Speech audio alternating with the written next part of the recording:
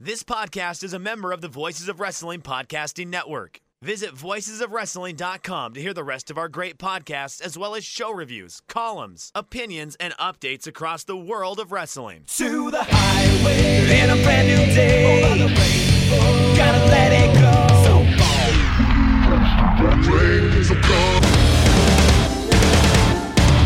fast to finger down.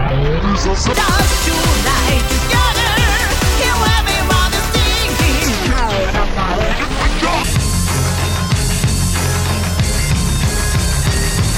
你看到我就怕，头皮发麻，我的手。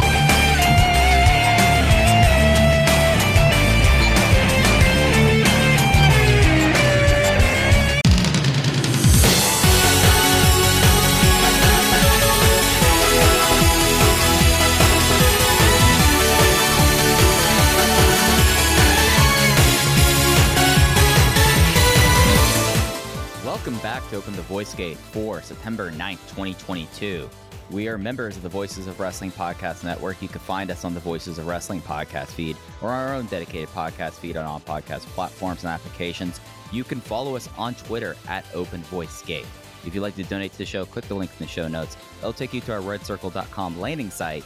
Click the box that says sponsor this podcast, and you can set up a one-time or recurring donation. No obligation whatsoever, but we would like to thank all of our previous donors. I'm one of your hosts. It's your old pal, Iron Mike Spears, joined alongside, as always, my co-host, Frank Case Lowe. Case, this actually might be like a year before you're born, but you know what the symbolism of September 9th is for my generation? Is that like when a South Park episode aired? Pretty close. 9/9/1999 was when the Sega Dreamcast was released. Sup, Rich? Okay, so yeah, Rich Craich, nice to meet a fan. That is, I am 7 months old when the Dreamcast comes out. Yeah, as you are not the video game person amongst the two of us, they try to treat it like a big thing, and then the Dreamcast happened. But 9/9/99, they picked like the best day ever to do it. But is the Dreamcast good or bad?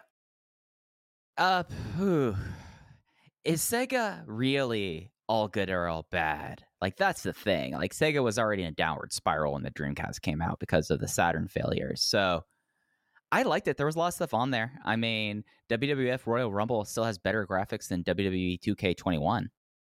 Yeah, I feel like by the time I started playing video games, Sega was almost on its way out. I mean, one of the first games I played was NBA 2K2, which at that time was still a Sega release.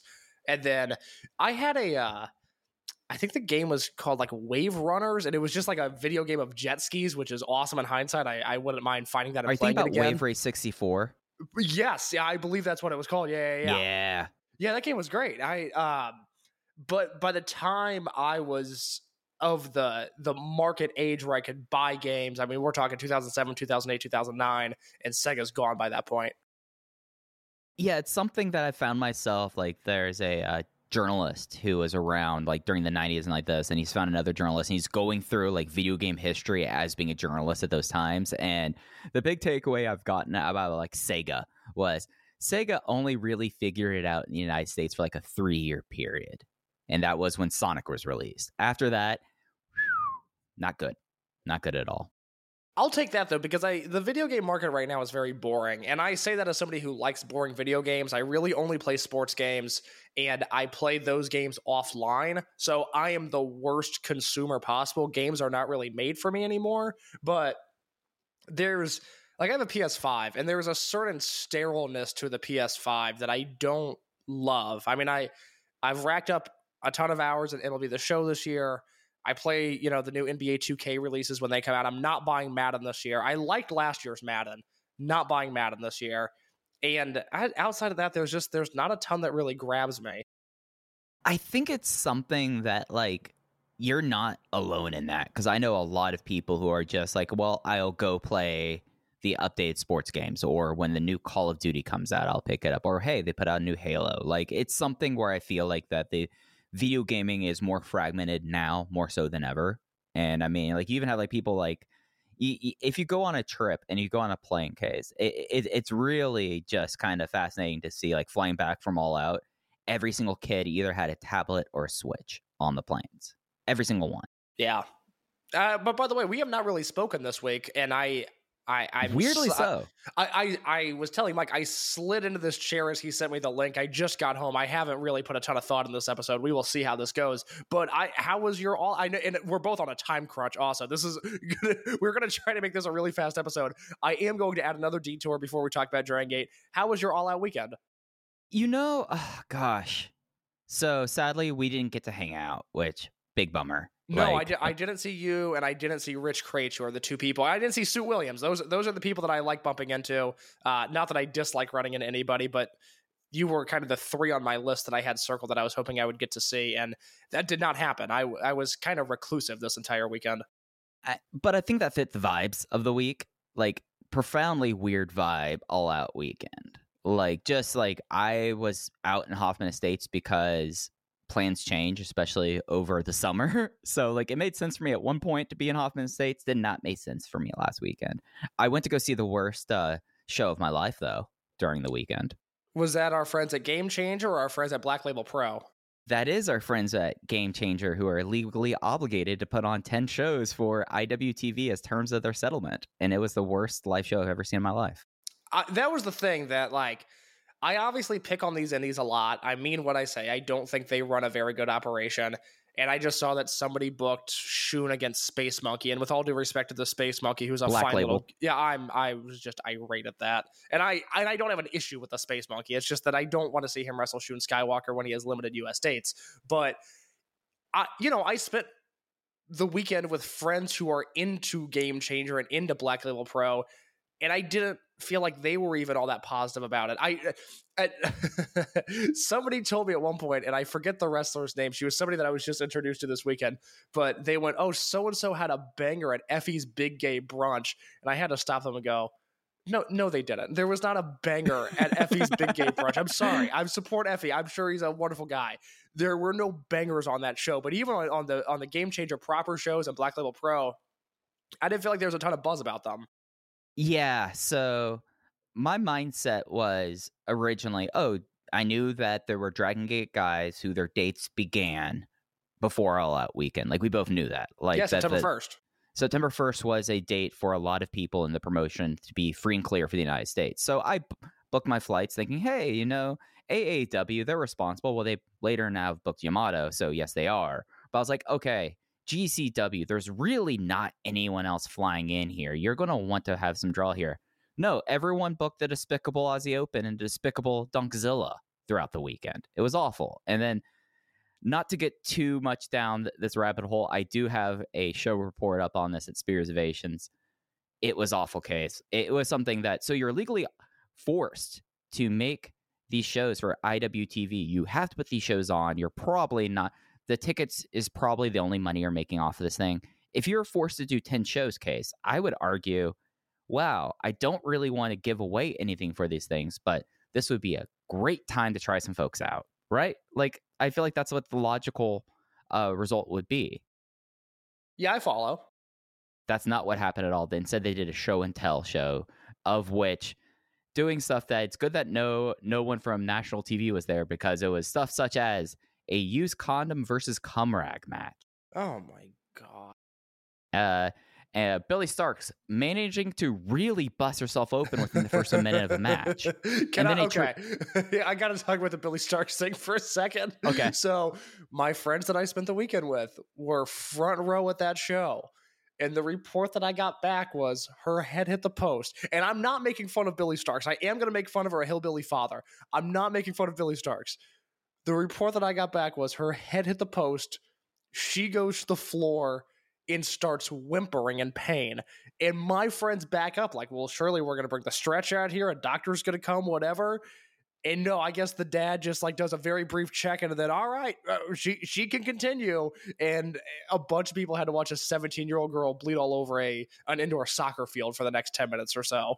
Yeah, it was one scary. Like, it was an amount of blood case that even as someone who's watched wrestling for 23 years, I was like, that's a lot of blood. And then too, it's just like, really? You're not going to say, okay, she has to go get this? Like, she had to go get staples for it.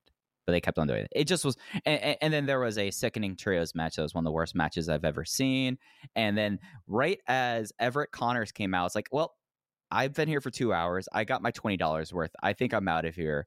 And I paused for a second and I thought, let's see who he's going to face. Jimmy Lloyd came out vaping and I was gone. Oh just my God. Out the door. Billy Starks is selling merch of her bloody face on it. And as somebody who frequently gets the question, oh, what does your shirt mean? Whether it's, a rare wrestling t-shirt that I wear or a band t-shirt that I wear, I cannot imagine being an adult man wearing a Billy Starks bloody face t-shirt and getting the, oh, what does your shirt mean question. How could you explain that to a person in any way that doesn't make you sound like a violent, deviant criminal? You're immediately put on a watch list. Oh my God, I just can't imagine. It's like the same thing with like a lot of like the really kind of seedy looking like women's wrestling t-shirts. Watch list. Just straight up. No, it's bad.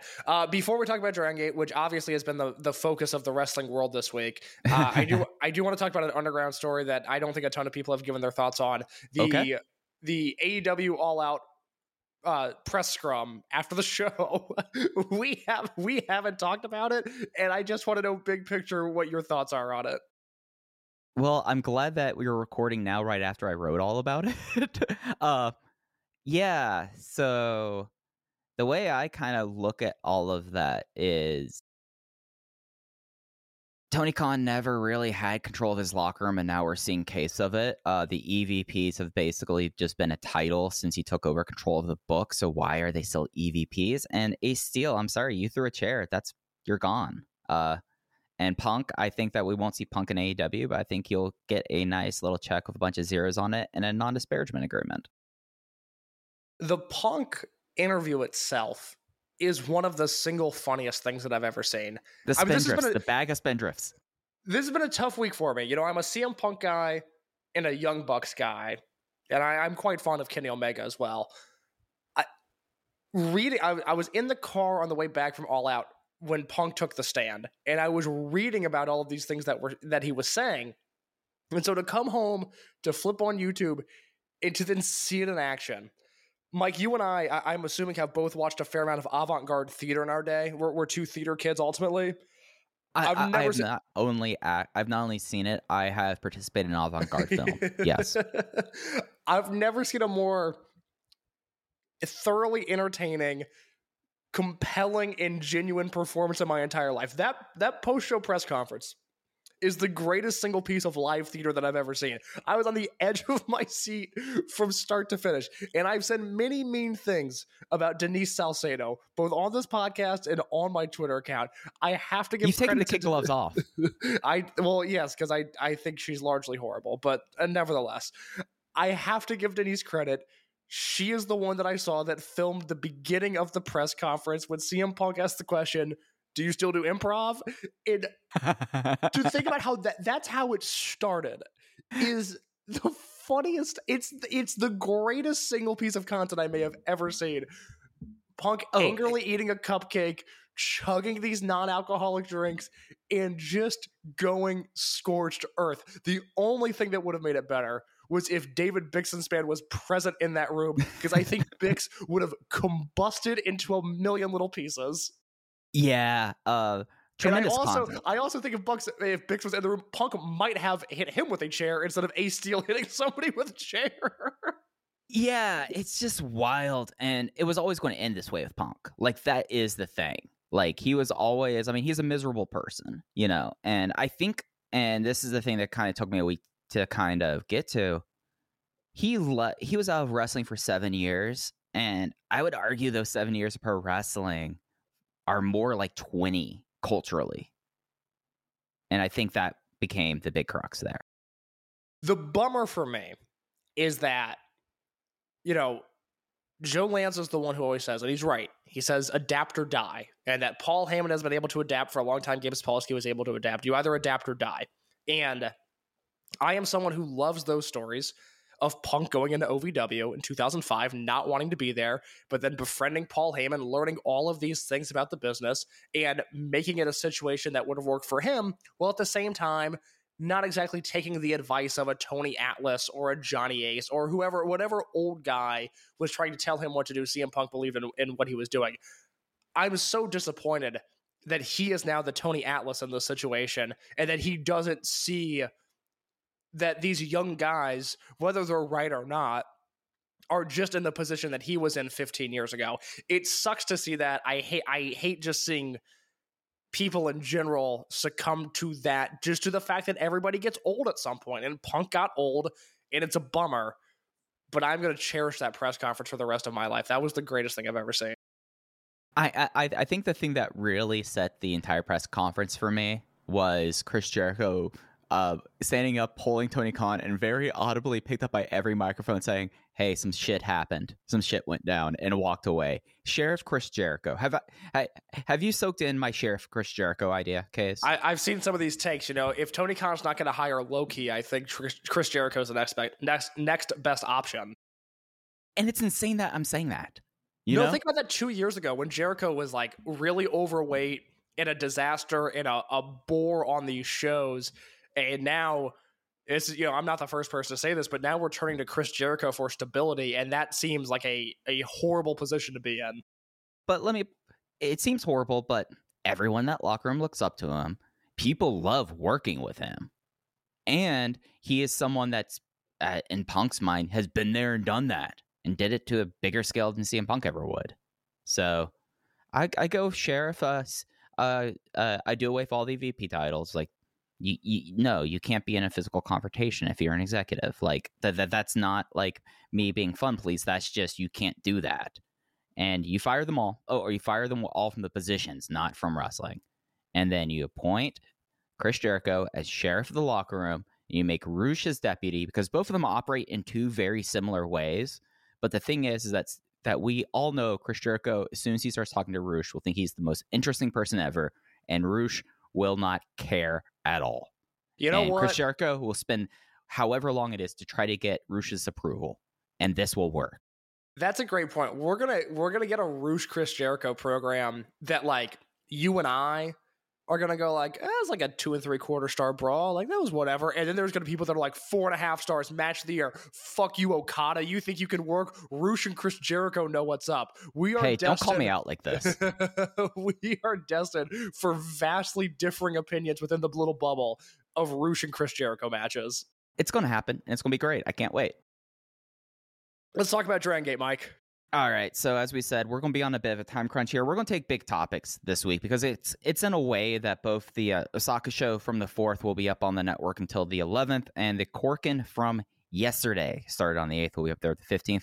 It just seems like something that's easier to talk about the topics here and on the show today than it is to really go through match by match. And the overwhelming topic, I mean, the biggest story coming out of this week as Dragon Gate has finished all of their network shows before Dangerous Gate on the 19th is High End.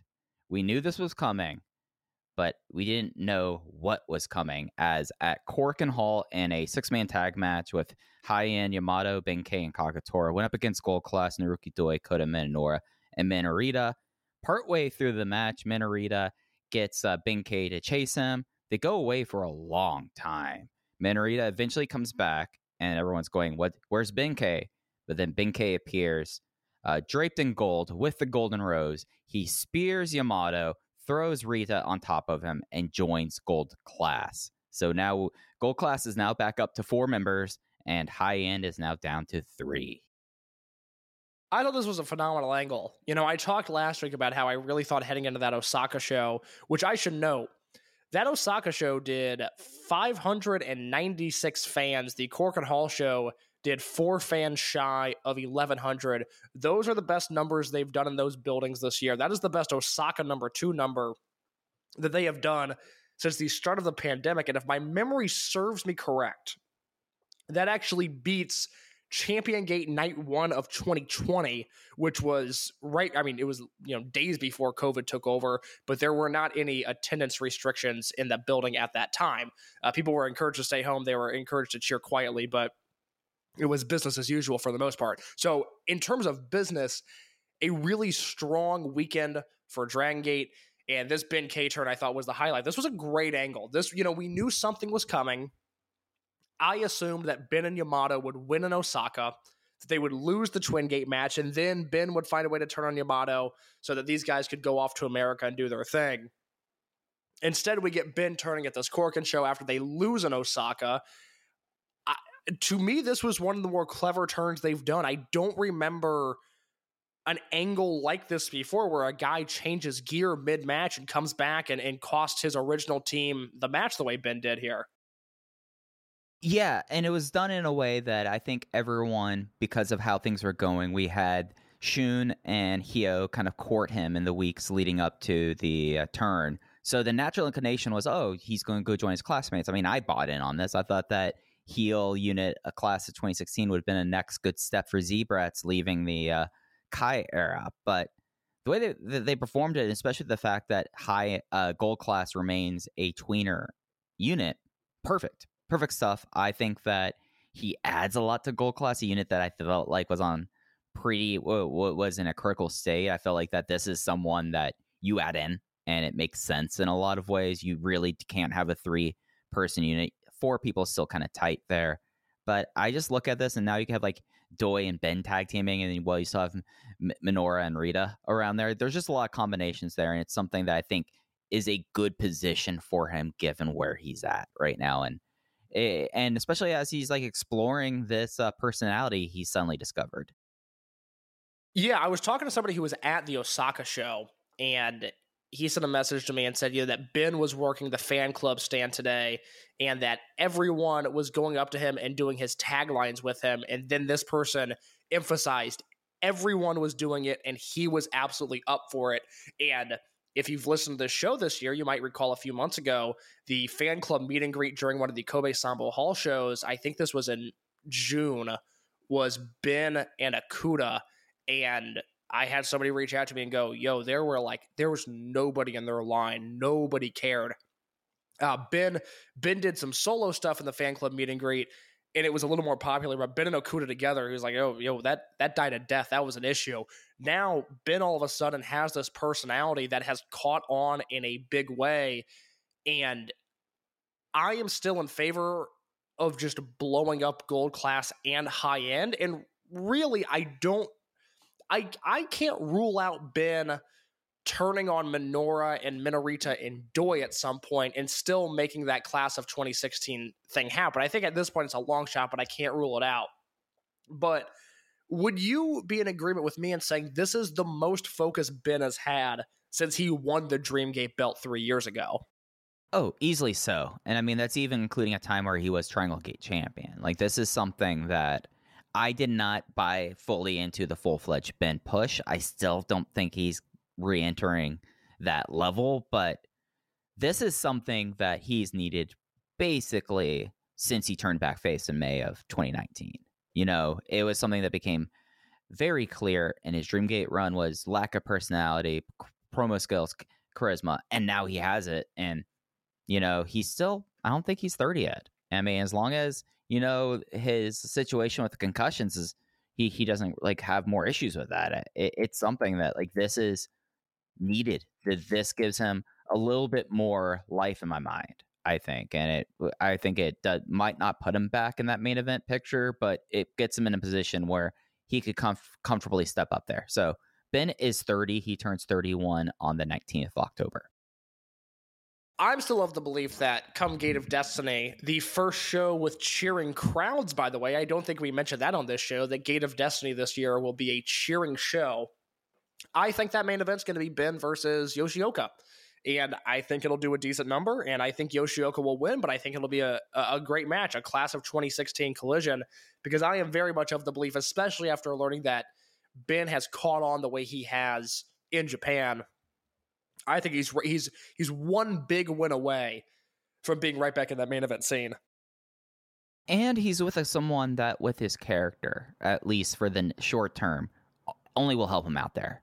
Naruki Doi, with the exception of Misaki Mochizuki, considered one of the most charismatic people in this company. He will play off that checky thing. He will clearly play into it. And I think that'll just help bolster his confidence and let him grow with it. And I could see him now in that position, especially with a couple of months with him doing promos with Doi and Minorita around. I think that you can get get him there by October. Yeah, I'm thrilled. I mean, you mentioned it just a second ago, but Ben was a Triangle Gate champion.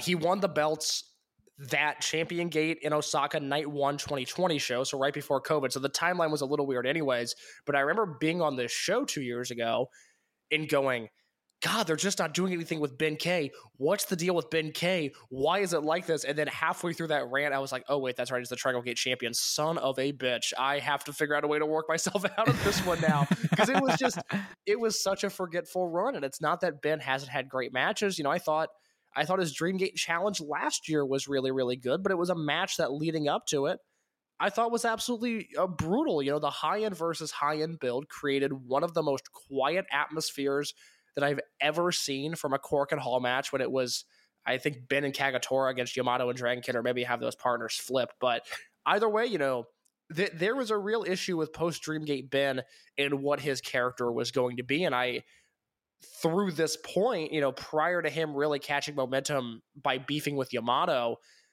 I had never seen oh yeah, Ben is going to get a few wins here. Ben could win King of Gate. You know, I didn't look at him on that level anymore. And I came on the show when he was kind of middling away with Akuda in the spring and summer of this year. And I said, maybe we just have to accept that this is what Ben is now and that he peaked very early.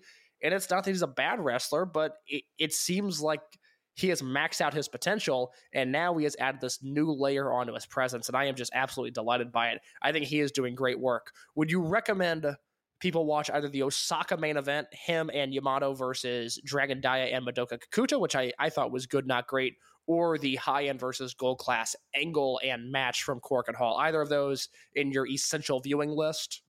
So I put the main event of Osaka at 3.5. I thought that it was cool, kind of the openings there, but it just also, like the way that they kind of worked that match, I thought was kind of interesting, but then it just kind of slowed down from there. I went 3.75 on that high-end versus gold class match. That's one I would watch. I thought the match was a whole lot of fun, even up to the turn.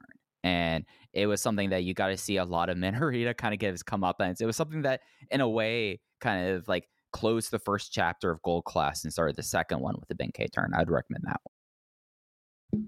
I still think we're in a universe right now where I think we're definitely going to say goodbye to Natural Vibes by the end of this year. I think there's a very realistic possibility that High End goes by the wayside by the end of the year, and I'm not entirely convinced that Gold Class is long for this world. So there's how many units are in the promotion right now? Let me do a quick count here. So there's 1, 2, 3, 4. And then I will count D-Courage as one and M3K as one. Either way, I think we could lose 3 units in the next 3 months, and that is very exciting to think about. Yeah, it's something that this unit shift has not really finished shifting, and it's kind of exciting to see where things are, because it definitely does feel that way. You brought up Natural Vibes here, and I think that's kind of the next natural talking point here. Natural Vibes and Z-Brats is exploded. It is something that they have announced already, a match for them for Dangerous Gate. The whole entire card for Dangerous Gate is out there. We'll talk about that more on Tuesday. But Z-Brats and Natural Vibes between Osaka and Korakuen, this seems like that we are headed one way or another to a disbands match. So let's talk about that Osaka match real quick. It started off as BB Hulk, Diamante, and Kai versus Big Boss Shimizu, Jackie, Funky, Kame, and KZ. And it ended in a no contest with interference from both sides. And it turned into a 5-on-5 impromptu Hulk, Hyo, Kai, Diamante, and Shun Skywalker against KZ, Big Boss Shimizu, Jackie, Funky, Kame, Jason Lee, and UT. And I combined these segments into one match that is spreadsheet material for me. I ended up going 4.25 on this entire segment as a whole, because this is what I love. I mean, this is heated stuff. This is high-flying precision. This is what I think of when I think of Dragon Gate, and I'm just delighted at the work that these two teams are doing with one another right now.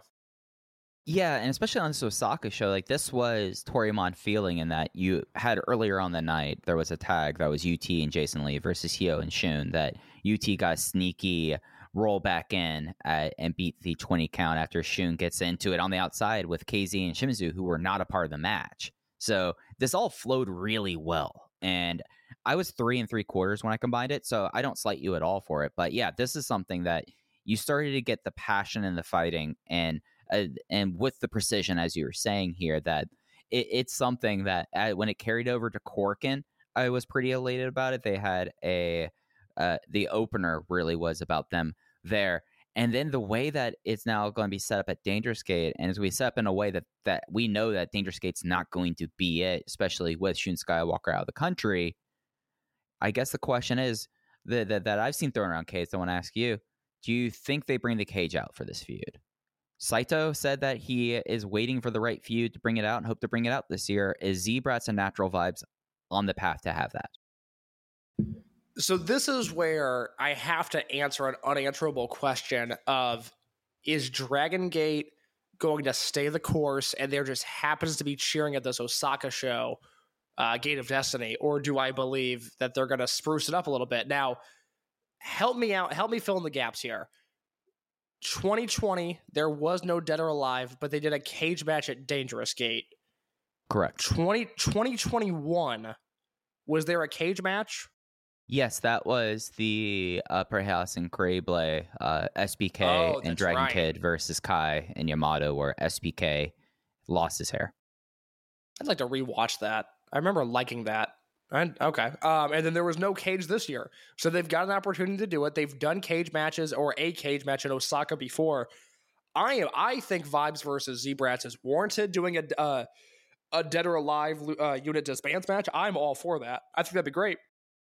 It's just something that the way they have set it up for this. So they set up this match at Dangerous Gate after the opener in Cork, and they don't set really a stipulation, but they name the sides because of, Kung Fu Masters will be in play. There's no Shun, so it's making up what they have left to do this trios match, and it can't be it. Like, I can't imagine like this, especially without Shun being around. So my logic is that this is going to be a stopping point towards the ultimate conclusion down the line by the end of the year, having a disbands match. It's been a while since we've had a disbands match. The last one was Final Gate 2020. A pretty good match, if you ask me. Yeah, some would say a 5-star match.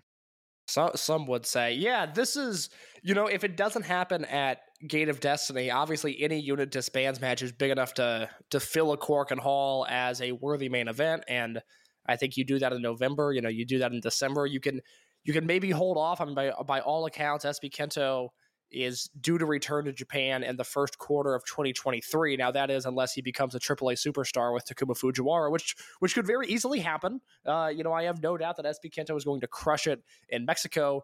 As we're recording this, he's hours away from making his American debut. I think that's going to go very well for him. But I am assuming they will have Z-Brats disband. Well, actually, I think they can get away with Z-Brats disbanding without SB Kento there. Do you think they have to wait for him to get back, or can they pull the plug while he's away? Because that could be used for the story. I don't think Z-Brats will lose the disbands match. Oh, that's true. What am I? Yes, you're right. What am I thinking? Yeah.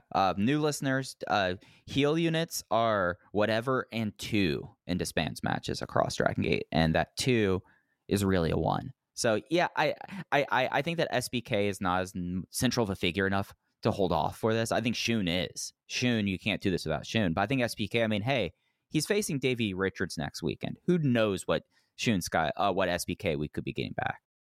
The world of MLW never stops, and I am absolutely delighted that SB Kento versus Shun Sky, or SB Kento versus Davey Richards is a match that's happening. Did you know how frustrated I am about this case? Why are you frustrated? Because we will never see it, because I still haven't seen La Estrella's match from MLW from June. I don't think that's aired on TV yet. The one time that Dragon Gate wrestlers will be within driving distance of me, I will be out of town, and actually in good matchups. Actually, SBK versus Davey Richards for the national whatever, one of their dumb titles. That's the kind of match that SBK needs to be having on this excursion. Myron Reed versus Shun Skywalker. That's someone that Shun can base for and make look like $1 million. And look, sadly, I'm not going to be in attendance for that. As somebody that has reached out to a certain number of U.S. indie companies, Myron Reed versus Shun Skywalker was a match that I pitched. It was not a match that I pitched to MLW, but I gave some people a list of guys that I would have wrestle Shun, and Myron Reed was on the list. I think that'll be a really good match as well. Yeah, no, that'll be really solid as well. Do you have any other thoughts about Z-Brats and Natural Vibes? It seems like that they are in the building point here, and it's been really hot. I'm totally on board with this unit feud here, at least for me. The thing that I think is worth noting as I bump my microphone, I'm so sorry to headphones wearers. I hope that wasn't a giant noise. But the thing that I think is worth noting is, in the same way that last year, we raved about RED versus Masquerade and the chemistry that those two units had with one another, Z-Brats versus Natural Vibes has carried that torch this year. And for the first half of the year, they were very athletic, very fast-paced, relatively intense multi-man matches. The great thing over the last month, ever since Shun Skywalker has really ramped up his aggression towards Vibes and his ideology that Natural Vibes must come to an end, is that these matches are being worked with far more aggression than they used to have. These are teams wrestling like their units are about to be on the line, and I really like that. So if you're burnt out on these listings, if you're burnt out on these names wrestling one another, give some of these matches a look. I thought the Korakuen opener was very good. I went 3 3/4 on it. And obviously I love the Osaka stuff. So give this a watch, even if you're burnt out on it. Absolutely. Support for Open the Voice Gate comes to us from HelloFresh. With HelloFresh, you get farm fresh, pre-portioned ingredients and seasonal recipes delivered right to your doorstep. Skip trips to the grocery store and count on HelloFresh to make home cooking fun, easy, and affordable. That's why it's America's #1 meal kit. In case, do you have a packed schedule this fall? I am booked. My mother was on the phone with me last week, and she said, is there a good weekend in September that I can come up and see you? And on the phone with my mother, I said, no, there's not. Well, the great thing about HelloFresh is if you have this packed schedule, HelloFresh has your meals covered with weekly selections of 30 recipes and 70 convenience items, all delivered straight to your door. It is almost fall here, Case. I like fall flavors. You can enjoy the freshest fall flavors with HelloFresh. With ripe, just-picked produce that travels from the farm to your door in less than a week. Fresh produce. I mean, I'm a gourd guy, Case. So I'm if I don't like Spears, that is a gourd guy. I'm a gourd guy, so I'm excited to see all of the various zucchinis and, squashes and pumpkin stuff we could see. But the thing that's got my eye this week, Case, on this menu is the scrambled egg sandos with Gouda, sweet potato rounds, and arugula salad. Hey, sometimes you want to find a way to eat your scrambled eggs. And I'll tell you, Gouda might be one of my top 2 cheeses. It's like that, and I do like buffalo mozzarella, but this is right up my speed, and it's a fresh new recipe from HelloFresh. What are you looking at this week, Case? I'm dating again, Mike, and so I'm looking all over this menu. I was on a picnic with a woman a few nights ago. I missed AEW Dynamite because a very nice lady wanted to take me on a picnic, and I'm not much for eating on the ground. I'm not much for eating outside. I am one. You're not a farm animal. No. I you know what kind of meal I like? One with a table and a chair. Novel concept, I know, but I am a man above all else that's a little tight for cash right now. And so I need cost-efficient meals. I need something like the epic beef nacho mac and cheese that I can have delivered to my doorstep. And not only can I bring it on a picnic and have a lovely, healthy meal with a woman that I quite enjoy, we can also make it in my GD apartment. So it is a double date with 2 people. We are cooking, we are feasting, and it is all thanks to our friends at HelloFresh. I just noticed that they had these sesame soy beef bowls, and I just look at that and I'm like, all right, you've got nearly every flavor I like in this thing. We got good rice, we got sriracha, sesame soy. That is my thing. Under 20 minutes, quick prep, easy. I just love the fact that when I look at HelloFresh, they tell me immediately, this is what you're dealing with. It's going to be quick, it's going to be easy, and you'll get it done real quick. And with HelloFresh, not only do you get the opportunity to do that, if you use our promo code with HelloFresh and go to HelloFresh.com/VOW16 and use code VOW16 for 16 free meals and set across 7 bucks, you'll get 3 free gifts. So that is HelloFresh.com/VOW16 and code VOW16 for 16 free meals across 7 boxes and 3 gifts. HelloFresh, America's #1 meal kit. You're a gourd guy and a soy boy. Is that what I'm hearing? I mean, dude, I'm 36 now. I gotta be careful. I've actually started caring about dietary fiber for the first time in my life. Yeah, that I could certainly care about my diet more. I'm definitely missing an opportunity by not caring about what I eat more. But I drink a Pepsi at 6:15 in the morning every day, and that is just how the day gets started. Sometimes you just got to go with it. My favorite thing from this week, Case, was we finally had fathers and sons teaming up. Masaki Mochizuki and Mochizuki Jr. finally had their face off against Ishin Ohashi and Ishin Riki. And out of that, we have another thing coming at us with Dangerous Gate, as Don Fuji will be joining the Ohashis. In the angle he posed as the younger sister of Ataka Huzumi, but they have announced it is Don Fuji at Dangerous Gate. But let's talk about the storyline paying off with Ishin Ohashi getting his first ever direct pinfall less than 1 year after his debut, and it's against Masaki Mochizuki. I love this match. This was my favorite thing of the week.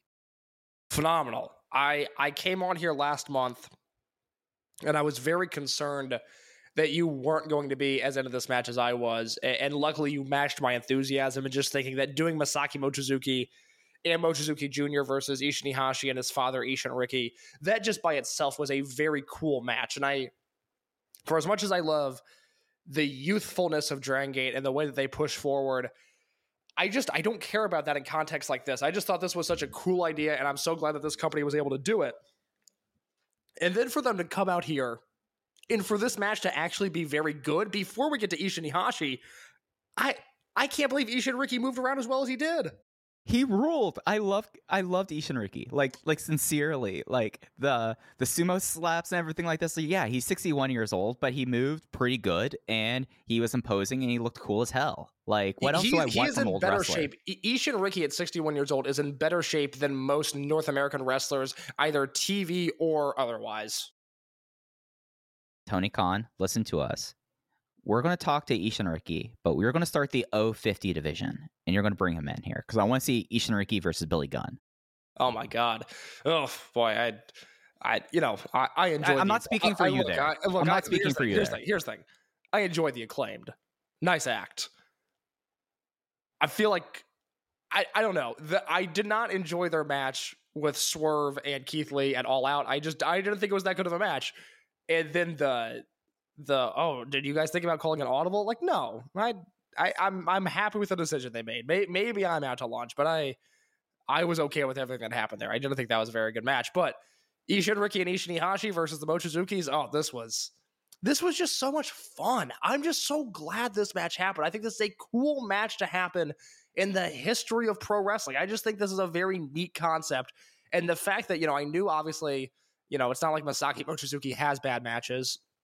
Mochizuki Jr. has been blowing me away, especially his work specifically with Ishin Ohashi, who is now 1 year into his career, rather just a few weeks shy, and was good when he came in, was pretty consistent throughout the spring, and then as soon as his brother announced his retirement, Ishin really kicked it into overdrive and made sure that he was not forgotten about and that he could stand alone as a singles competitor.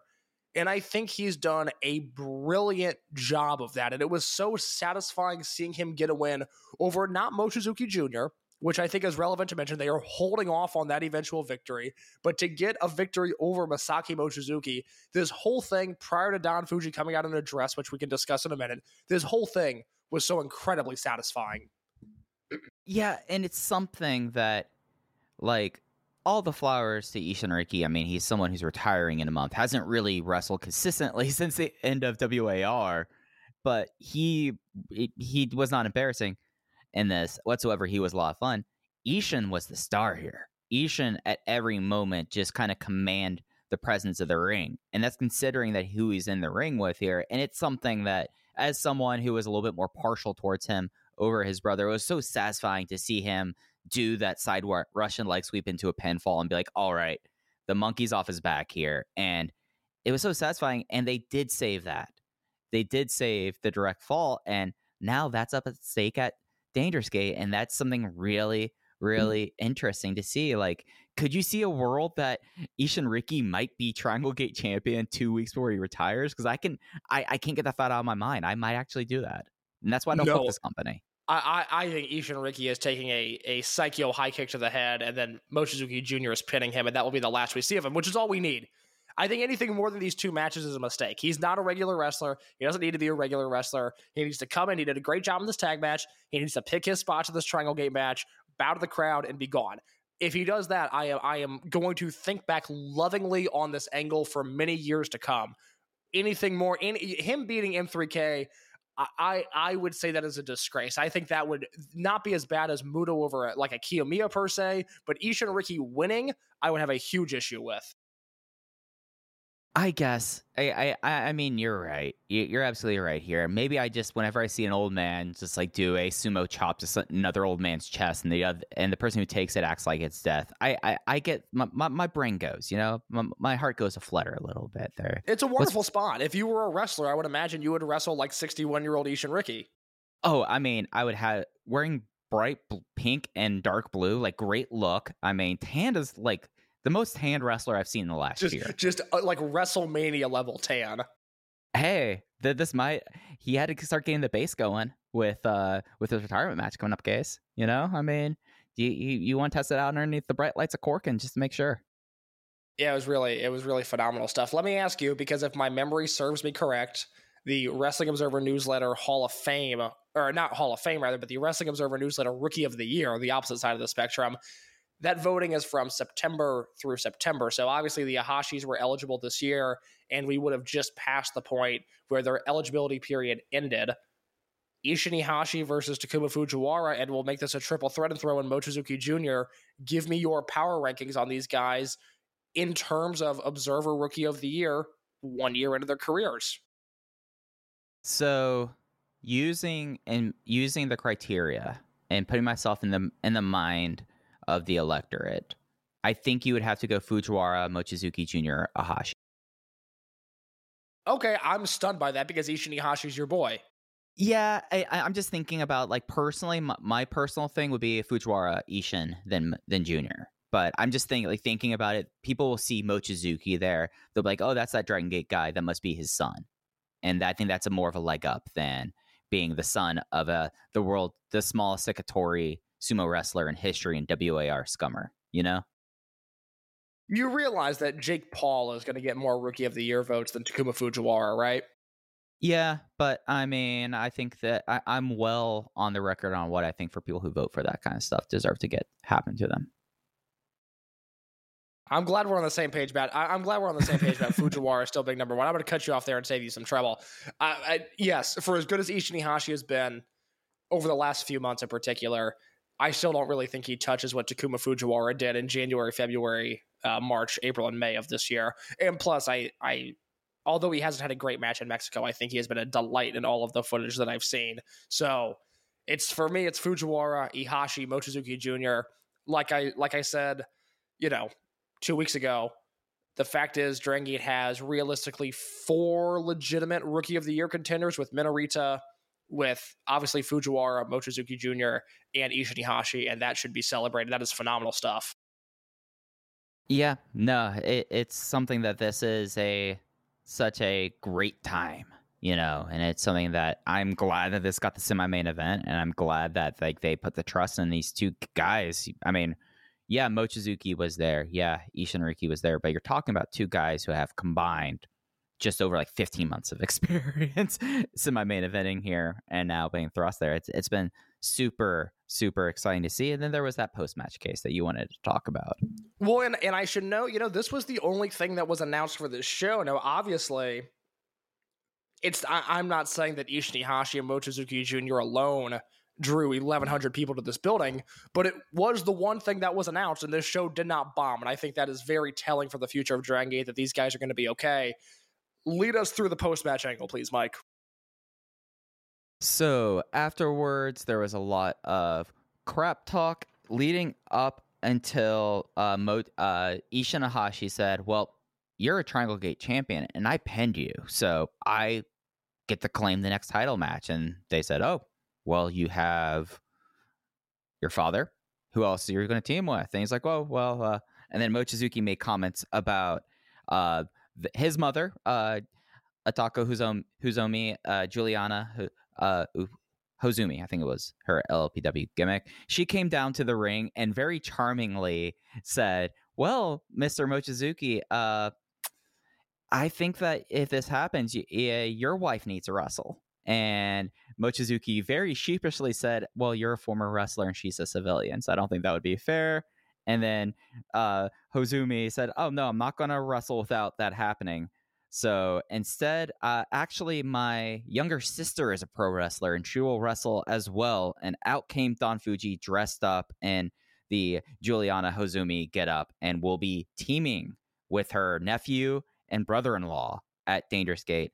Again, I would like to state that when they announced the full card, it's not as, I think it was Juliana Fujiko. It is as Don Fuji. So it's fair to assume that this was just a bit for this angle. Mike, this is a famously not horny show. Absolutely not. But Mrs. Ihashi? Okay, did not see that coming. Oh, what a lady. It's an attractive family. I assume that the genes weren't just from Ishin Riki, you know? My goodness, I was not expecting that. That's really quite the looker. Seems like a very, very nice lady. As for the Don crowd was Fuji, cracking up with her. it was she phenomenal. was. It was. I'm so glad we had English commentary for this that could translate because it was a great angle. Yeah, but Don Fuji coming out in drag here. Yeah, then Don Fuji came out in a dress. And look, if he wrestles like Don Fuji, this is something I talked about in the show a month ago. I really want to see Don Fuji get involved with M3K. I think that's a really interesting angle given Fuji's relationship with Masaki Mochizuki. If it's Ishin Riki, Ishin Ihashi, and Don Fuji, great. I think that match is going to kick ass. If I have to deal with gimmick Don Fuji, I am going to hate it, and I'm going to complain about it at length on this show. I just think that it's something that they pop the crowd, and that's it, and that's what I'm hoping for. It's something that's such a nice challenge match, and again, we'll get more into this next week. When you think about Kanda and Fuji were the opponents for the Ihashi brothers in their debut match last year at Dangerous Gate. Like it comes full circle. I like that. That's a great point. That was a great debut match. I was just reading my review, and I very rarely enjoy my writing after the fact, but I was reading my review of that show last night, reading up on the Ihashi match specifically, and you know, I said these guys are going to be very good. Get in now or suffer the consequences of being late. And I would like to think I've been right on the money that Ishin Ihashi has actually been better than expected. And I thought Ricky was on the same pathway before he retired, which is such a bummer.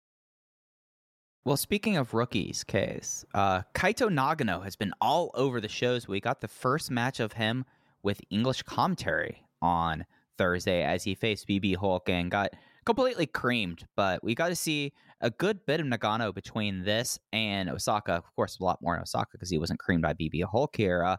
Well, let's do a temp check of Kaito Nagano as he's finishing his first big loop going into the pay-per-view. His first big show's coming up, and he's assigned to a match. I'm going to sneeze, so give me your thoughts real fast. Yeah, so I think that it's something that there's going to be his size, like Hayakawa / Minorita, is going to be something. Obviously, Minorita has otherworldly charisma and found and lucked into a gimmick that has let people get over that. With Nagano, I don't think you're going to do that two things so quick back to back. I mean, he's the dropkick kid. I mean, that's kind of what his character is. He does like 10 dropkicks in a row, does not slow down whatsoever. Each 10 look excellent, and then he gets killed. He gets creamed, and he's great at it. And it's something that I'll be interested to see how things progress with him. But it's something that, I mean, he's playing his role well, and I think that there is a place for him, but it'll be interesting to see what he makes of it coming out of his first, like, full loop around the country. Yeah, I think the Hulk match is worth watching. He is a very interesting kid in the sense that I don't know what to do with him. Now, granted, he's been on the roster less than a month. I don't have to figure out long-term plans for him at this point. But it is so interesting to watch a guy that is really small, even on a small roster, who makes his living throwing drop kicks at this point and taking an absolute beating. And he has taken an absolute beating, and I think he's done it very well. I've been entertained every time I've seen him, notably the Kai match, which was his debut, which I thought was excellent, and then the Ben K match on the house show the following day. The Hulk match is in that same boat, where I just really liked the way that he approached the ring, that he was fearless, and that, you know, eventually he just got absolutely killed. And I think that's going to do him well. Yeah, absolutely. It's going to be fun to see him progress because we just can't figure it out at this point. It's not like Ben K where you look at it, you're like, oh yeah, no, we see where it's going for him, or like Shun Skywalker when things turned on, you're like, okay, this is a player we just can't tell this far in with Kaito Nagano. It is also worth noting at this time this was announced earlier today, but this happened yesterday on the 8th. Dragon Gate Future Class of 2022 member Takuma Nishikawa officially made his in-ring debut on the 8th in Mexico City against Ricky Marvin. They have posted photos of this. This was the guy that was easily the largest student they've had since Benkei. And it's very interesting seeing a photo right next to him with Ricky Marvin because Ricky Marvin is not that tall. And Takuma Nishikawa kind of towers over him.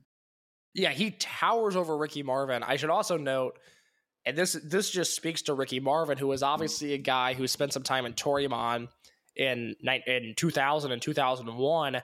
He was KZ's debut opponent, and now a new generation of Dragon Gate also debuts against this guy. That is pretty impressive for Ricky Marvin. Yeah, I thought that was kind of a cool thing to have there.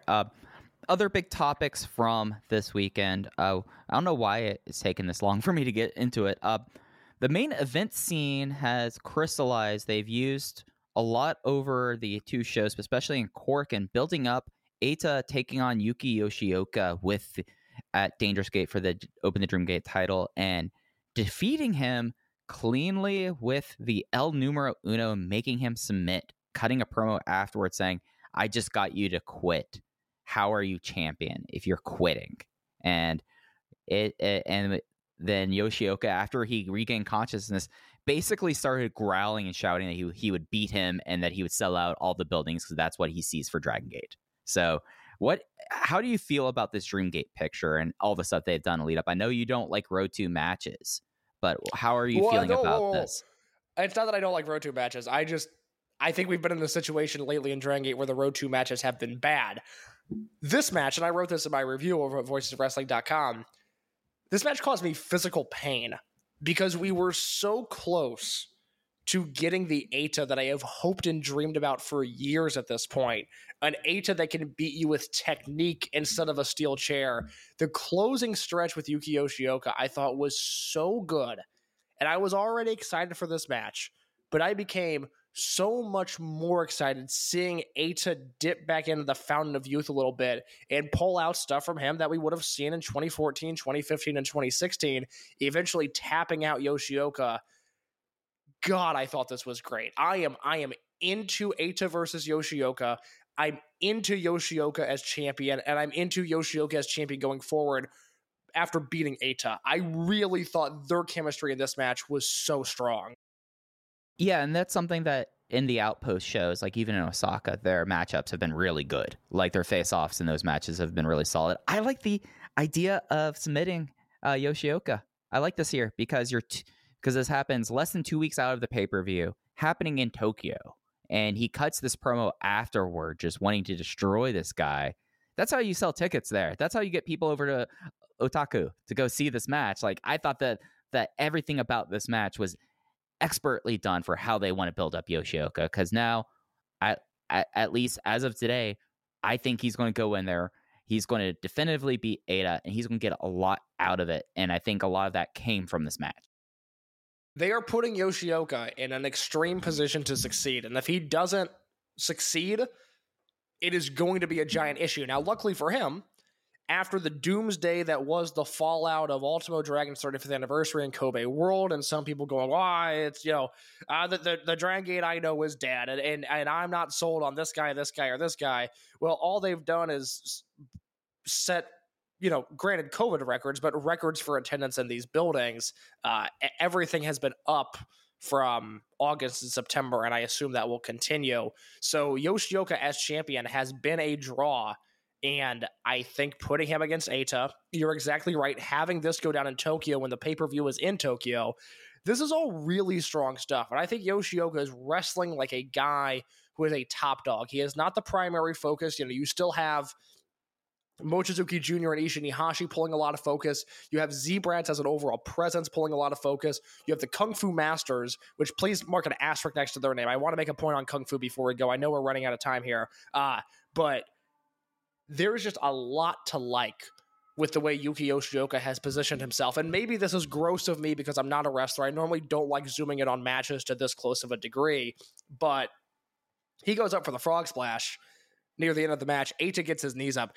Maybe it just hurt incredibly bad, and that's why he made the face that he did. But I will choose to dive into the theater of it and dive into the suspension of disbelief and say the way Yoshioka sold Eita getting his knees up on that frog splash, I thought was absolutely marvelous. I mean, this was a top-notch performance from both guys. I am into this main event. Yeah, and we got to see all three of D-Courage in this match. We got to see, well, D-Courage and Kakuta. And you wrote about this in the review, but something that really like has Crescent, we've talked about this. This was the best move possible for Madoka Kakuta.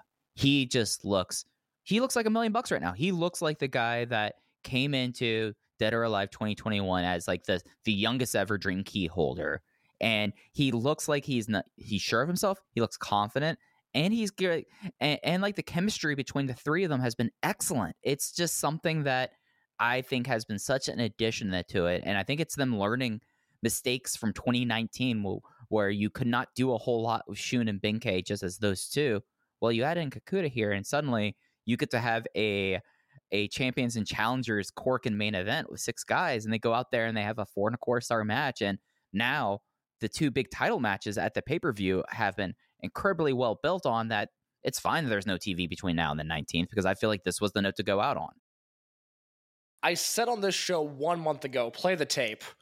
I said after that August Korakuen show when Kakuta became an assistant to D-Courage, I said this is going to be the best opportunity of his career.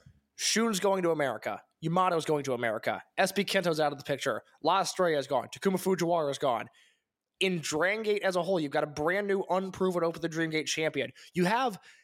It's not a crisis mode by any means, or at least logical people weren't thinking of Dragon Gate as being in crisis, but you have a lot of question marks in this promotion. You have a lot of things that people aren't sure how they're going to turn out, how things are going to play out. And Kakuta was given a guarantee of if he succeeds as the third wheel in D-Courage, it is going to do him wonders, and that is exactly what he has done. He has crushed this opportunity. He has knocked every one of his matches out of the park. What did I say when he returned from injury in May? For the first few months he was there, I was like, Mike, I keep on forgetting that Kakuta is in matches that he's in. Like, there will be a 6-man, and it'll be Problem Dragon and...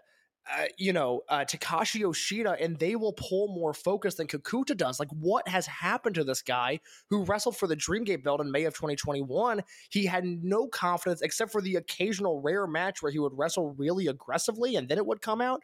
But ever since he has joined D-Courage as this unaffiliated assistant, oh my God, he's like a different human. And he's wrestling, again, not against Scrubs, not against Problem Dragon, not against Takashi Yoshida. He's wrestling with Yuki Yoshioka and Dragon Dia, and he looks every bit as important as they do. I am thrilled for the kid. I am delighted at his performance. This is the best case scenario. This is him making the most of this opportunity. And I am so happy with how he looks in D-Courage right now. It's just like night and day. Like that August Cork, and before that, it was, as you were saying, just very frustrating to watch, and just kind of just like, man, is this it? Like, did he like lose confidence with what happened there? And understandably so, like given his age and what happened. But I was a month or two away. Sorry to cut you off, but I was a month or two away from just going, I don't think it's going to happen. In the same way that at the start of this year, I really bought into Strong Machine J, and I said, Mike, he is figuring it out. We are watching in real time a guy figure out what he is doing in this profession. I was in the same way that I was in on Strong Machine J, I was almost that out on Madoka Kakuta. I did not think he was going to be able to get himself back to the level that he was at, or at least without another repackaging, without another delay, without another drastic change. But Madoka Kakuta, as a babyface, has commanded the room over the last month, and I think that is phenomenal. I am stoked for the kid. And there's like something that I like about him with Dia as a tag team. This Diaz team has been a lot of fun. It's been completely different, and it's something that he has like made himself like a just irreplaceable part of D'Courage at this point over a period of a month. Over a period of a month, it's like, oh yeah, I want to see all three of these guys, and I can't see them break up anytime soon. And it's exciting, and it's exactly what is needed from someone who really looked like that he was treading water, to be polite about that. Case, those were the topics I had for this week. Was there anything that I left out that you want to touch on before we got out of here? Real quick, two things. One, I forgot to mention this when we were talking about Natural Vibes, but my theory of Vibes disbanding and Kung Fu Masters becoming a countrywide unit is looking more and more realistic as they gave Ho Ho Lun his first win in Cork and Hall. And I think if you're going to do Kung Fu Masters around the country and not just this gimmick unit in Kobe, it's not that Ho Ho has to matter. It's not that he has to be pushed. He does have to have some level of credibility. And him getting a win in Tokyo, I do not think was a mistake. And I think we'll be seeing more of him wrestling on main cards and wrestling as the Kung Fu Master elsewhere in the country. Any thoughts on that before I hit my final topic? Yeah, this ruled. Like, this was something that, like, Ho Ho getting the win here, and like Jay on commentary going like, wait, that's Ho Ho's first win. And just like the way that him and Genki were handling that was like one of those like heartwarming moments. And you're absolutely right. Like, he needs credibility. Like, that's the exact word about this, because you look at Kung Fu Masters now with 4, and you cannot have Jackie and Jason be the only two like people with any sort of purchase. Like, it just does not work. This kind of unit, especially with Jackie and Jason being those two. Like, you have to have backup. Shenlong 3 is not going to be that. It's very clear that's not going to be like that. And so Ho Ho needs to like start looking credible. And I think that's a path along the way. And I guess like the question I posed to you, like in this theory, this working theory that Shun has at least tipped this off case. So you're in good company there. Who would you pick to like join them at this point? Like, assuming Natural Vibes goes away and Kung Fu Masters become a nationwide thing. Okay, I thought of this as you were talking about it, and this does not solve the problem of needing more credible wrestlers. If anything, it creates a speed bump. But could you see Kaito Nagano being a Kung Fu Master? Yeah, I could. It doesn't. Yeah, like you're right. Like the person, like when you're proposing this, he said speed bump. I thought you were going to say Takashi Yoshida, and I was going to go hell yeah. No. I'm happy with what he's doing now. He doesn't need to do anything more. Takashi Yoshida, you take it easy, my man. Get back on commentary, please. Oh my god. Yeah, I don't know. Nagano's the name that jumps out at me. Is there anybody for you that you think would be a really good fit there? It's hard because it's a themed unit, and like. It's something that like you have to hit that theme or else it's just not going to work, and that limits things. So Nagano, he's so young that you can just plug him in there. Fuda, I mean, he already has the kickboxer thing. I think that can kind of fit in pretty well. But again, credibility. I don't know who you add. Like at that point, like that's the thing I was asking you, because other than Yoshida, that's a funny person put in the unit. I don't know how you expand past 4 with them other than like adding in rookies. What about Dragon Kid? That would be interesting. Jason, Jackie, Dragon Kid trios matches? Oh, I'm there for the matches. I'm just imagining Dragon Kid as a Kung Fu Master, and that would be interesting. Obviously, you do the Big Boss Shimizu trial run, you do Kung Fu Master Shimizu. There's options out there. Kagatora's out looking for new units again? God damn. Oh my god, we're gonna have to do another Kagatora's looking for a unit. He could join anybody. Who's it gonna be? Like he's Zion Williamson when really he's more RJ Barrett. It's just like let's he's actually more Cam Reddish. That is a joke for John Hernandez and John Hernandez only, and even then I don't know if he's gonna get it. Yeah, I think there's guys out there. I really like the idea of Dragon Kid joining that unit. Yeah, like he actually might be the person now that you've introduced that, because you're not gonna put Yamato in that kind of unit, and that'd be awesome. If that's what Yamato pivots to post high end, I will go back and delete audio of everything bad I've ever said about Yamato. I think that'd be so much fun, but that is not happening. Yeah. A guy known for his grappling now is doing Kung Fu. The Ace doing that. That would be that would be a great one-off thing, you know. Real quick, actually, okay, so I was going to mention, and I'll just throw this in here real quick. The ETU show, that New York-based indie, they are running Friday night tonight as we're recording. They are going to be live on IWTV with that SB Kento versus La Estrella match. So we will talk about that next week, but that is on IWTV tonight, Friday night the 9th, SB Kento versus La Estrella. Mike, we have to talk about before we go. This is my bad. I didn't have this in the run sheet just because I've been so busy today. We have to talk about this Dragon Gate Noah show real quick. Okay. Yeah, let me yeah, that was the appropriate reaction. I mean, if we weren't actually going to talk about it, I would have ended the episode at me saying okay, and that would have done it. No, we got to talk about it real fast because I've got a point to make. So this show is going to take place from Korakuen Hall on, what is the date here? Do you have the date for it's on 11/11. So let's go. We'll spend more time talking about this in the future. I do want to get this off my chest now. I think the fact that they're doing this show with the Yamato is insane. When the Noah guy showed up in Osaka, which I think, I don't know.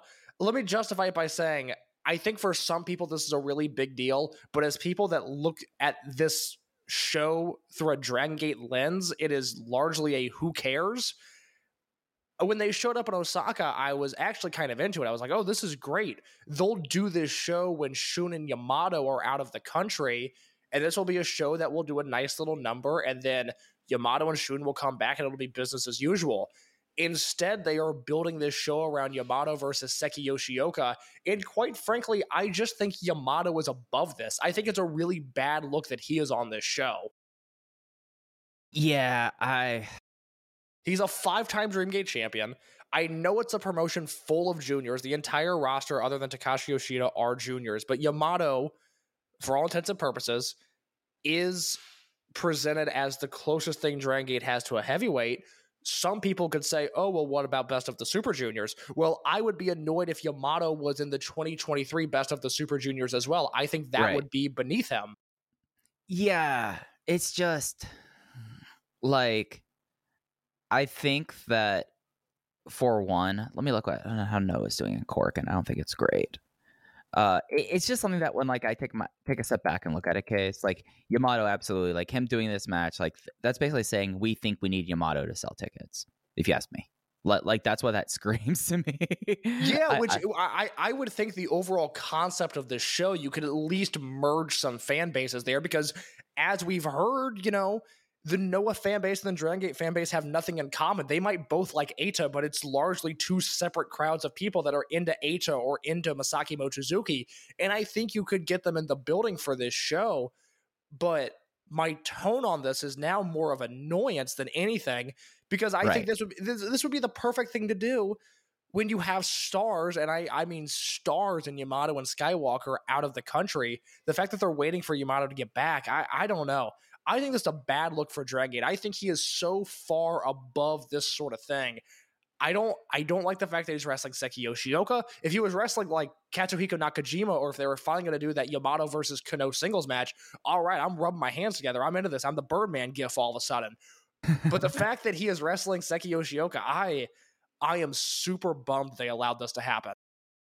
Yeah, so when I say like this is a way for Noah to sell tickets, just looking most recent numbers here, and you can make your determination from there. They did not go clap okay for the G1 victory or the N1 victory before I say this. Just want to make sure. I am 99% sure that was a clap crowd.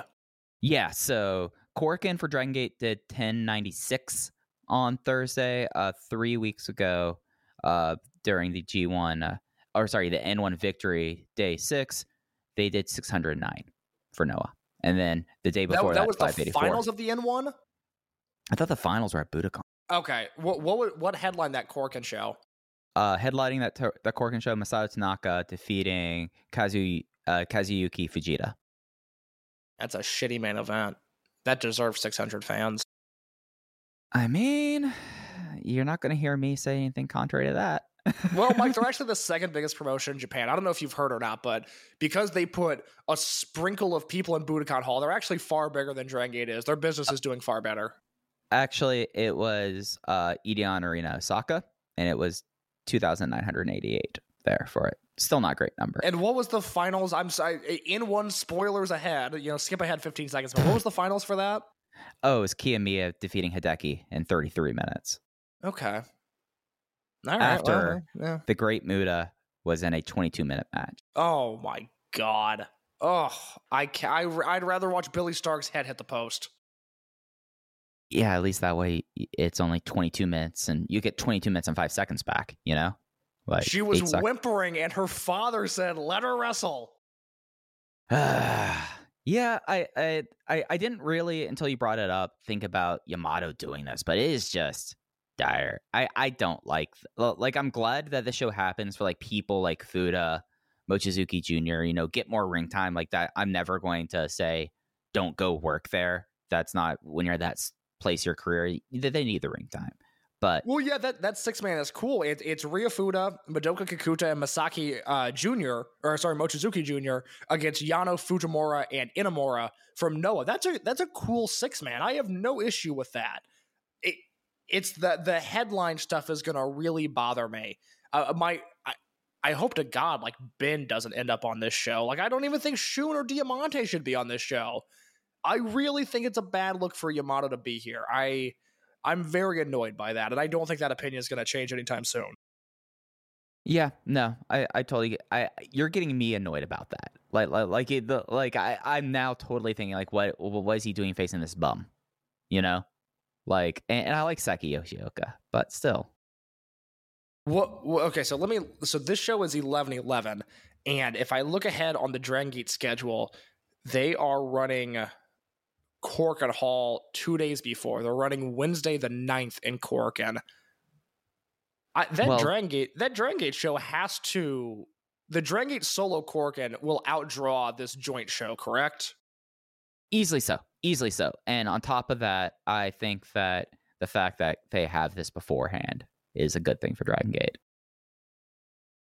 I'm fascinated by this. I think that Dragon Gate show is going to outdraw the joint show. And easily. It should. Yeah. No, I'm totally with you on that. Yeah. Now I'm kind of in a bummer right now. Yeah. Well, this is where we got to go. We're out of time, and I'm going to leave you feeling depressed for the rest of your night. All right. Well, that's going to do it. Thank you all for bearing with us this week. We've just both I've been dealing with a dog going violent out of both ends. Case has been busy. It's just been crazy for us, but we'll be back next Tuesday. I'm going to watch this ETU match. Oh live, yeah, no, that's on the run sheet. I am excited to watch SB Kento versus La Estrella in an indie, and I will check in. I saw photos of it in real time. I was absolutely delighted to see SB Kento and Takuma Fujiwara and AAA. I have not seen that footage yet, but that will change by the next time we talk. Yeah, I think that's what we should do next week, other than Dangerous Gate preview. Let's check in on the kids as they're on their study abroad trips. Let's do it. All right, guys, we'll be back with you next Tuesday talking about Dangerous Gate and to see how our Dragon Gate kids are doing abroad. You can follow us on Twitter at OpenVoiceGate. I am at Fujiheya. Case is at _ in your case. Thanks for listening to Open the Voice Gate. We'll be back with you on Tuesday, previewing Dangerous Gate and checking in on the excursions. Take care.